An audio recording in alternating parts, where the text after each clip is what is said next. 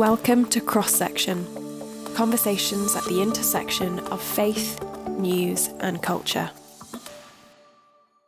Well, hello and welcome to Cross Section, where we are having conversations at the intersection of faith, news and culture. It's actually rather strange and disconcerting today because I am live in a room with Alicia and Danny because we have been at the EA Council together, the Evangelical Alliance gathering of our council, about 50, 60 church and organisational leaders. So it's been an amazing time together, but it is quite surreal not to be looking at you both on screen. So welcome. Thank you. Hello. So we're at Highley. It's live. It's fun. It's not live to you, but as in we're all live together and it's fun. So we're going to look at a couple of stories this week. To be honest, the biggest story is the Russell Brand story. That's the story we're going to dominate and look at most. But Danny, there has been an announcement just this week, in the middle of the week, from the Prime Minister. It was leaked. It was sort of trailed a little before about abandoning net zero. Well, the government have said that they are going to take a different route to achieving net zero by 2050. And the headline announcement was that the ban on the sale of petrol and diesel cars was being pushed back from 2030 to 2035.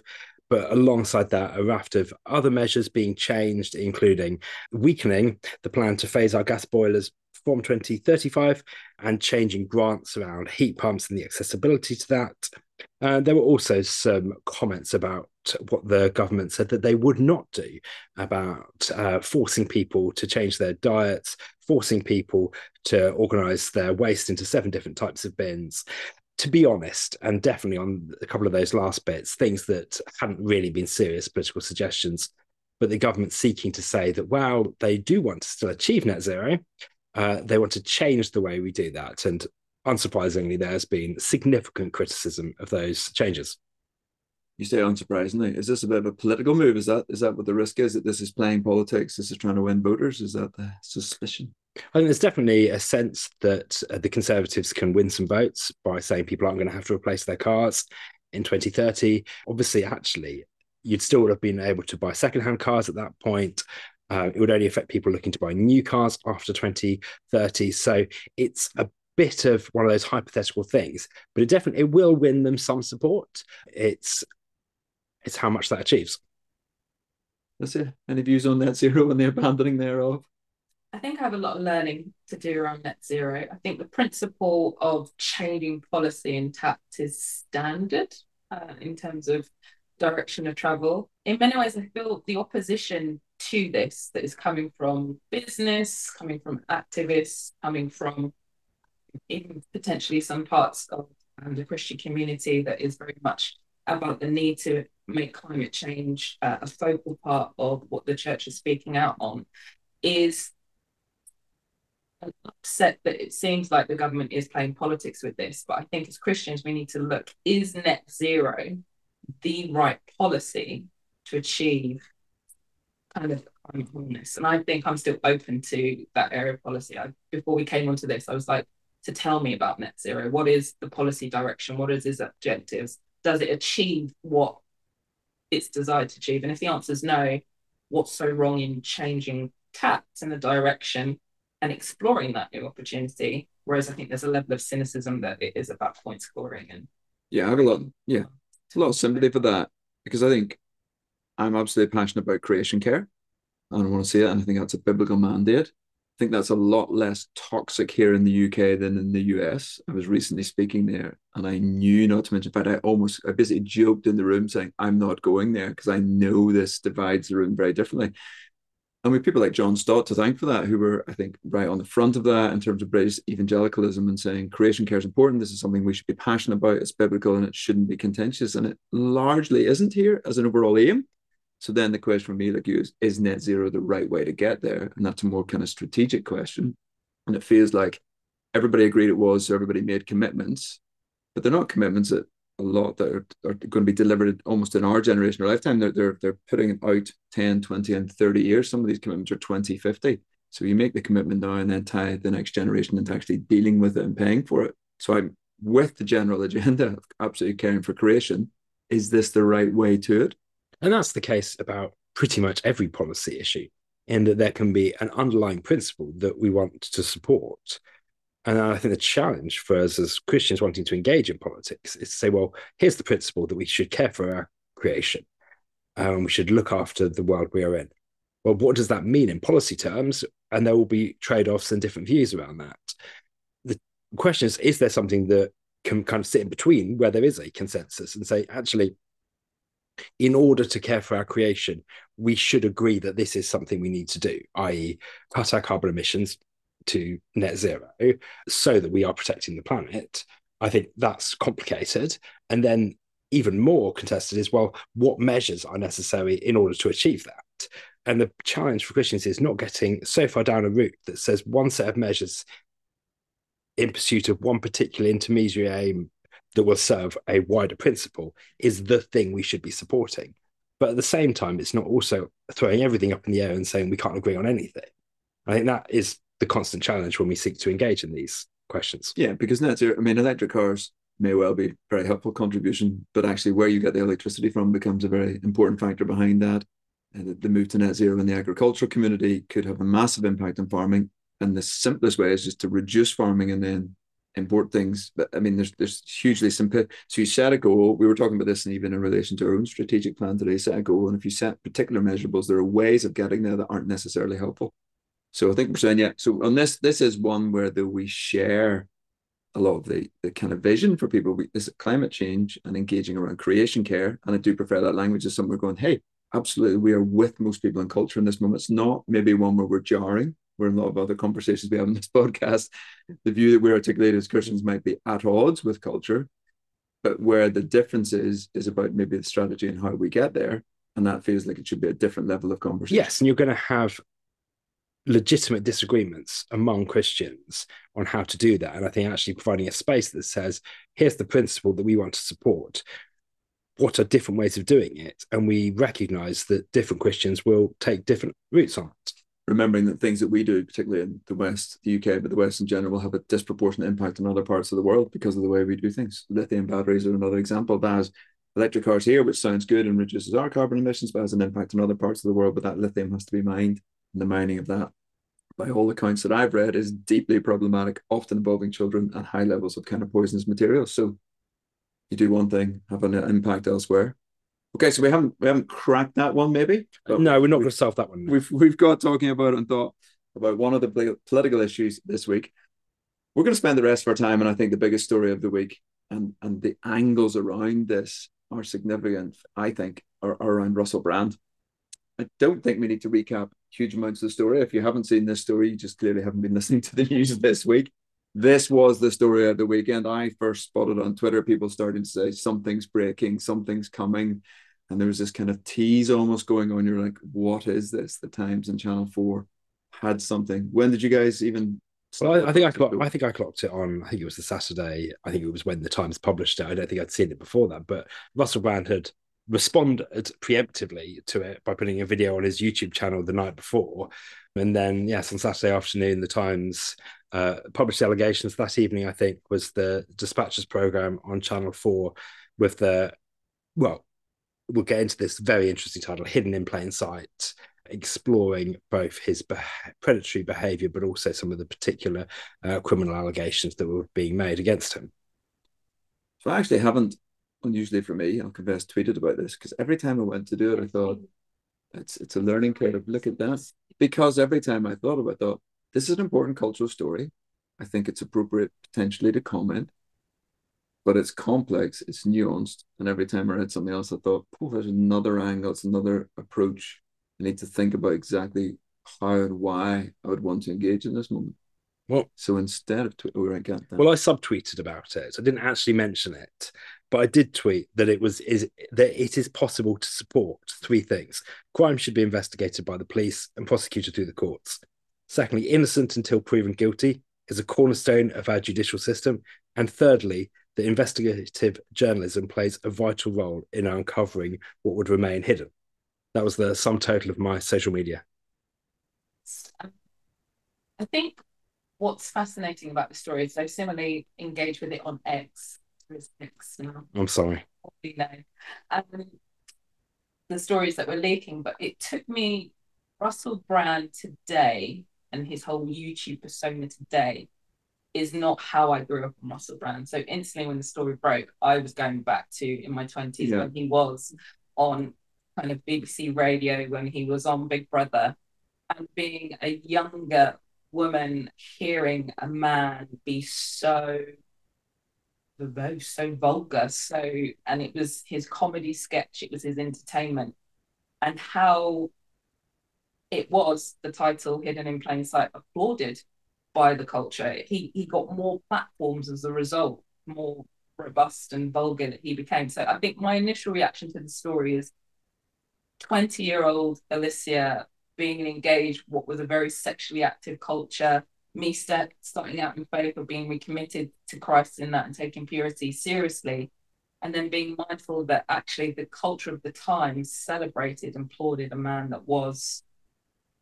quite harmful to my womanhood, my personhood. It would celebrate. So I think that's the journey of where I start. Yeah, and I think it's helpful because the engagement wasn't that, when I was pausing about whether to engage, I didn't think none of us had anything to say. For me, I thought, so Brand's behavior is reprehensible. It was clear to me years ago. I mean, the standout moment was the Andrew Sachs granddaughter and how he engaged around that. But he was very clear and very obvious and talked in very open and vulgar terms about his sexual exploits. And on a Christian sexual ethic, every part of that was problematic and wrong and sinful behavior, things that we're kind of maybe reluctant to say, but that's fundamentally it. So in one sense, it was easy to say, this guy is out of line. He's problematic in what he has done. If you don't have that frame, and he was, as you say, lauded and celebrated at the time for the way he was engaging, then one of the stories about him is around the 16-year-old. And the problem there is that it's almost like the sending of the BBC car has to now be the hook, because fundamentally, legally, he didn't do anything wrong in that one. Now, there's other stories about consent, and we're coming to that maybe in a minute, so I'm not saying that's the only one, but that was the first one. And it's a bit like Philip Schofield. He ends up really being sacked and getting the kind of thing he trips up on is lying to ITV rather than his conduct. People felt like culture at large didn't like what he was doing, but he didn't do anything illegal. Hugh Edwards didn't do anything illegal. So many of these people didn't do anything illegal. So you find these bizarre sending a BBC car, lying to your employers is the problem, because the sexual ethic involved isn't problematic unless it trips the one remaining barrier that we have, which is consent. And there's something really odd going on about sexual morality in this space, and it's not straightforward and it's not clear cut.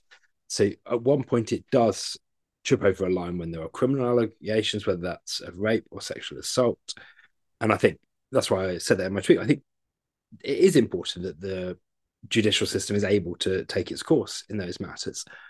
But I also think that that doesn't mean we can't comment on kind of other predatory sexual behavior that may not be criminal, but is distasteful, unkind, even the language. And to be honest, it's pretty hard to quote or comment from any of his stand-up shows just because of the level of his vulgarity.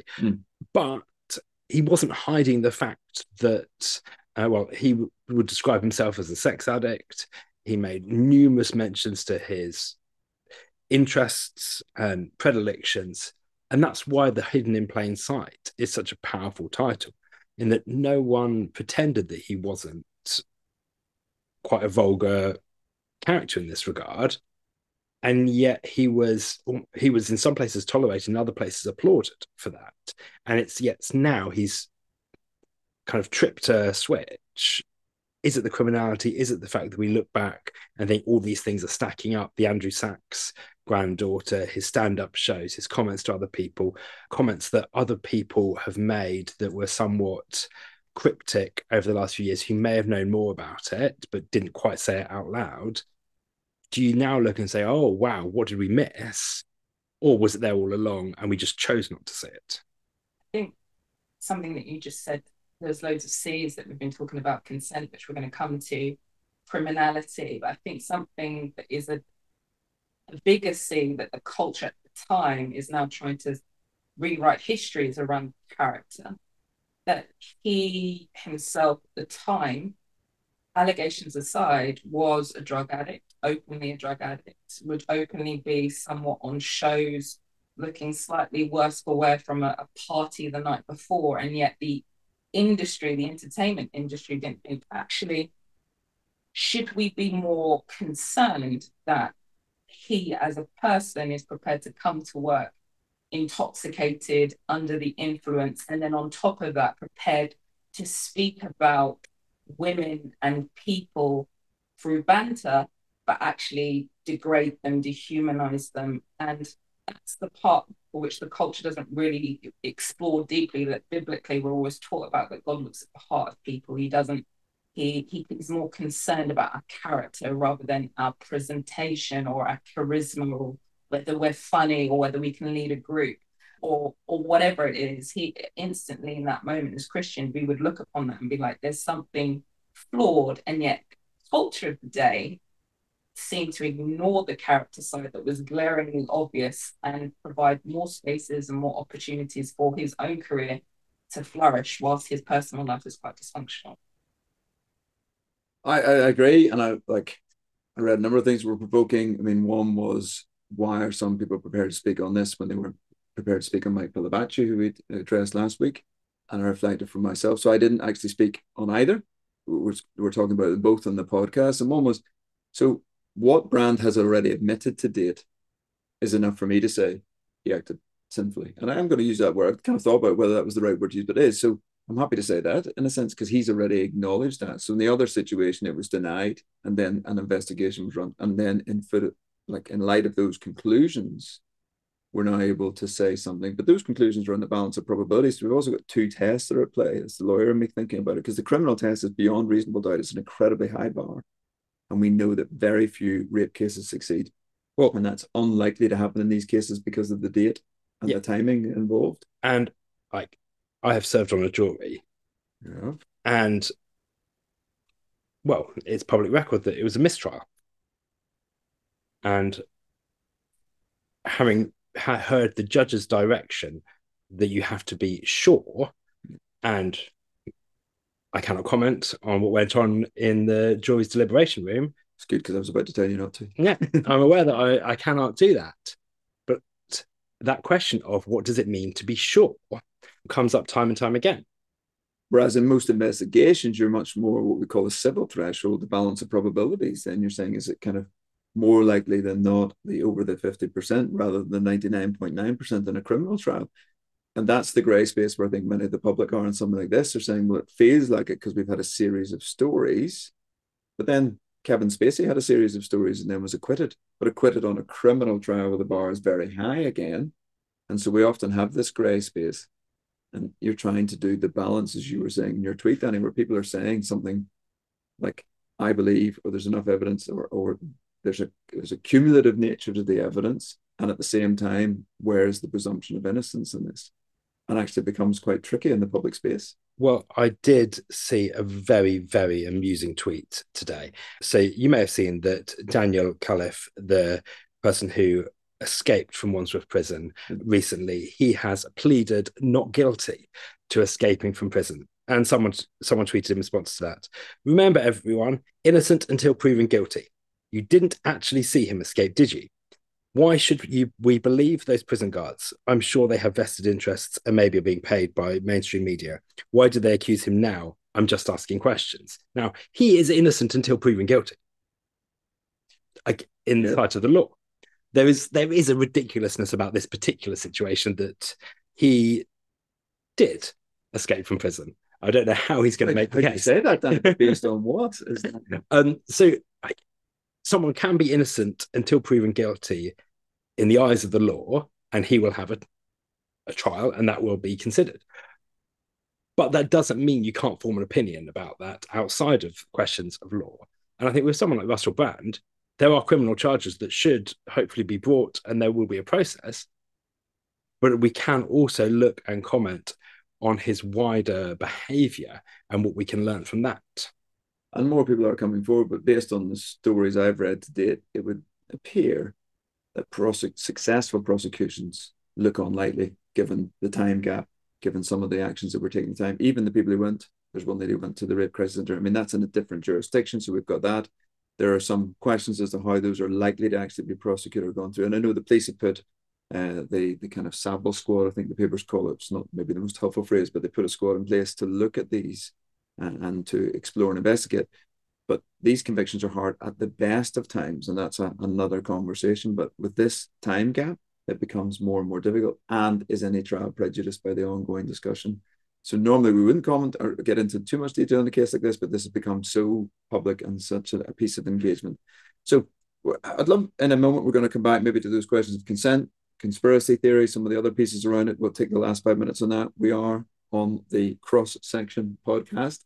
This is brought to you by the Evangelical Alliance. As we said at the start, we actually have just been at our council.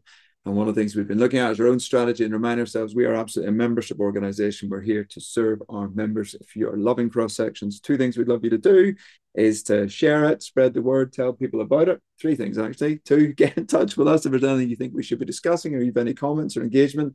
You can do that on social media. You can do that via email. But thirdly, if you love it and would love to support what we're doing, you can become a member of the Evangelical Alliance from as little as £3 a month, the price of a cup of coffee. You get to add your voice to evangelicals across the UK. And particularly for the 3 of us gathered on this podcast, the voice piece in the corridor of powers is incredibly important and effective, where we can say we're actually not just coming up with these ideas, we are representing the evangelical constituency right throughout the UK. So with that small advertising break finished, on this, there are lots of angles, but I think the consent piece I find fascinating, and also the kind of almost conspiracy-like theories. You mentioned this, Danny Brand's preemptive strike. They're targeting me. They, I think he used it, they are coming to get me. I mean, he said a little bit more about mainstream media, but his suggestion was because he's been attacking mainstream media on issues, they're coming to take him down.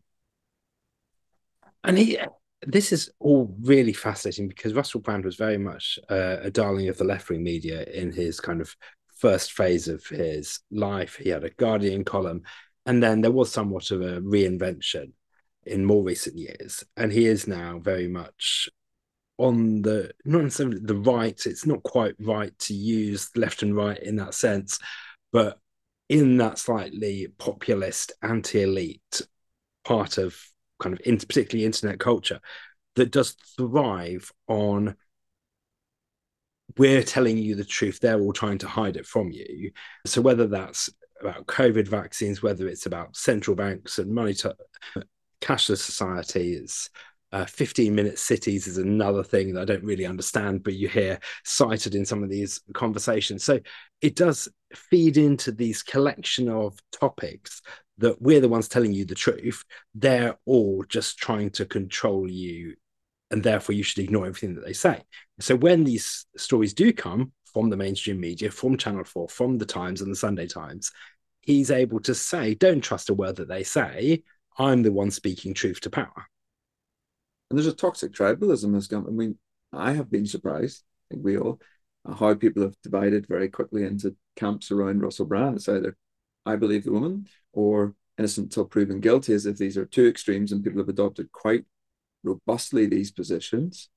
It seems to me they're adopting like almost policy positions and having skirmishes and online battles around them more than they would about some theological issues. It'd be a more respectful engagement, and these can genuinely divide churches and communities at the moment, it feels like. Sure can. I think my issue with Brand's initial response, and I know it's under investigation, he says that he's bound by what he can say, but the fact that his starting point is to attack the elite, I need to defend myself against them ruining my name, calling into question historical legacy pieces. I feel it's his attempt to control the narrative, to defend himself in some ways. And then on the flip side of that, what he then did say that was addressing the main allegations of sexual assault, right, is that all of my relationships were consensual. So I'm not really going to engage with the allegations against me at this moment in time because I can't. But I'm going to defend myself in terms of the media coming after me. And I don't even know if we could say they're making false allegations because they've got people involved who are engaged, who are prepared to share their stories. So I just find his defense as a female really irritating and somewhat, as I say, not dismissive, but in somewhat, the issue isn't Sunday Times, Channel 4 dispatches, it's you are being accused of being an individual that's predatory towards women, abusive in using your power, manipulative and assault and rape. And how do you, he could have engaged with that, I think, a little bit differently, but he chose not to. And I think that's a part of me that's slightly frustrated.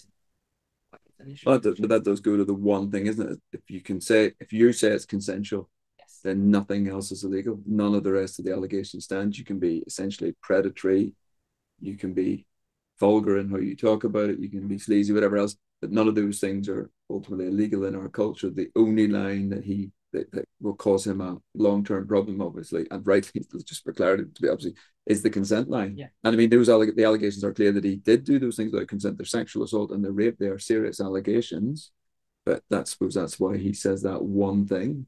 And he has denied the allegations, and that the criminality is an important thing. We've talked already about the challenges that a prosecution may face. And Peter, you talked about sin earlier. But I don't think you should need to be a Christian and have a Christian understanding of sin to be able to say something that is wrong without it being criminal. And I think that's what we sometimes lose, is something being wrong, something being inappropriate, and actually you shouldn't do that. Doesn't mean it's illegal necessarily, and he may have committed illegal acts, he may not have. But I think we should have been able to say, as a society, not just as Christians with a particular Christian view of sexual ethics, that his behaviour and his attitude towards women was wrong. It's one of the things that always frustrated me about politicians having affairs. I think it was Ken Livingstone was one of the first to say, that's a private matter. That's up to me. And I was like, well, no, because if you lie to your spouse, then how can I trust what you're going to say to anybody else? And an affair by a politician is not a private matter. The consequence of what they do with it is up to them, but it's not private in the sense that you have broken the vows and promises you made. Don't enter the marriage then. Say, I'm going to have an open relationship, do whatever. But if you go that way, then you break that covenant. And that is a public matter. So I agree with you, and that should be something we can all agree upon. Like the collective standard should be higher. And it feels like, interestingly, our culture is shifting a bit on that from being very much fine, it felt like, with promiscuity 10 years ago, and very public about it, like Brian, to say, actually, even that's now a bit problematic. Even if he didn't do these other things, we're not as happy about that. There's a bit of an edge around just how he was doing it. But I think for me, the other part of that is the kind of conspiracy theory bit, where we go into the post-truth world. So Brian's big on conspiracy theories. He had disappeared off my radar, but it turns out he's got 6 million or something followers on his channels. He was making, they're now estimating, like £1 million a year off this. Kind of like it was a massive, but I didn't see him. So everybody's got their people they follow, and the people that I read, you don't necessarily read or follow, and vice versa.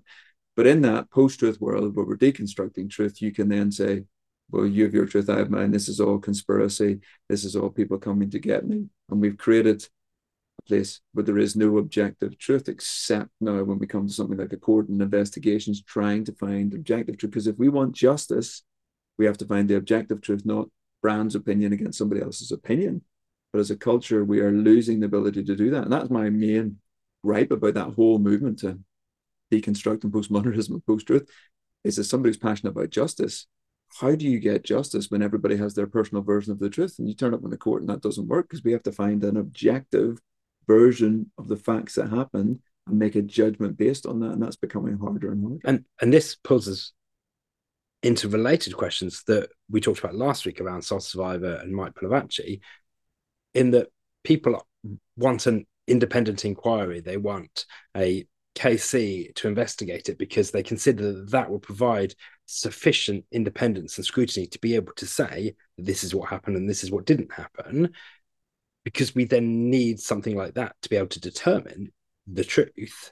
And I think that investigation is crucially important. But time and time again, we say we need a public inquiry into something. We need a judge-led inquiry. We have this idea of, oh, that will help us to actually be able to establish what went on and what didn't go on, and that will answer all our questions. Similarly, people want, oh, it has to be a criminal prosecution to be able to say anything definitive about Russell Brand. Now, I suspect the lawyers at the Times and Channel 4 asked some very searching questions before they agreed to the publication of it, because they will be wary of being sued. So it doesn't mean he's been proved guilty, but it does mean that significant work's gone into establishing what went on. Yeah, it's back to it's a bit about how we sift our news sources. This isn't just somebody on Twitter who's heard a story and is repeating it. This has been investigated by the Times and by Channel 4, and the likelihood of their lawyers not wanting to be sued raises the bar. But it's not an independent investigation that I think would be the next stage up. And it's certainly not a criminal investigation, which is the highest kind of threshold that we have. But it does sit somewhere in between. We're seeing a repeated pattern in the nature of those stories. So that raises the kind of credibility for me. But I still don't know any of the parties involved, and they're not an independent body doing a full investigation. So you're left in an uneasy position where there's pretty substantial stuff said, but I still feel slightly unclear as to what to include, except that what he's already admitted himself takes him well over my own threshold and what I understand to be a Christian threshold for what's going on. So he's clearly badly behaved from that point of view. We need to bring this into land in a moment. And I always look to Alicia in these moments, see if she's got something profound to say just before we land the whole conversation. Not profound. I had another question, so maybe this might be one for the viewers to think about and then email us in terms of between where we are today with the news story and a possible criminal investigation. What does the culture say in between that gap? They're happy to say justice has been served or we've done the right thing. What's the resolution that the culture is looking for in between story being released and the criminal investigation? What's happening in between? Does he need to be cancelled? Does he need to be removed? Does he need... I don't know how the culture judges that. Well, and should YouTube have demonetized his YouTube accounts for what he has said? He has not been convicted of anything. He has said things that people do not like, and I would say with good reason do not like. But is it right that he has been demonetized? What about other people who say things that other people do not like? All of those questions. And I don't remember everything about the Kevin Spacey case, but there was a lot of things said at the time. There was a general sense, I thought, that he was presumed to be guilty, and then when the trial came, he was ultimately acquitted. But acquittal is not the same as innocence, as we know. It means the evidence did not meet the threshold to find him guilty. You are acquitted, but that doesn't mean that nothing happened. It meant that the prosecution can't prove that it happened. And it does feel like, to you, but then we're living in a bit of a gap about that. So how do we respond wisely to what's going on in what is ultimately, I think, a very destabilizing period that we live in, this kind of crisis period? These stories come out, everybody feels compelled. And actually, in this moment, maybe there is a slowing down before we jump on social media and begin to reflect, hold on, what are the substantial questions? What is true? What has gone on in terms of a sex ethic here? Where are the conspiracy theorists, and like how do those views sometimes play in? And as you say, Danny, it's actually possible to hold quite a range of views around this issue and to do that well and articulate it. So in one sense, it feels inconclusive, and that's okay, I think, for us to say that, but also to kind of acknowledge some of the threads and the strands that have been going on. As always in Cross Section, we're trying to find the intersection of faith and news and culture. This was the big story of the week. We absolutely felt we had to wrestle with it, even though there's arguably more to be said, and it's quite possible we'll return to it again. But thanks for joining us and being with us in the conversation. It's been great to be in person with Danny and Alicia, and somebody, who knows who, will be back again next week. It might even be the three of us. I don't know. And who knows what we'll be discussing and what will be in the news. Bless you in your week ahead as you try and navigate the cultural currents. Goodbye. Hi, it's Peter here. Thank you so much for listening to this episode of Cross Section. If you liked it, can I encourage you to click subscribe, review the podcast, share the episode on social media, or tell your friends so that they can enjoy it too. And don't forget, you can email us at cross.section@eauk.org. See you next time.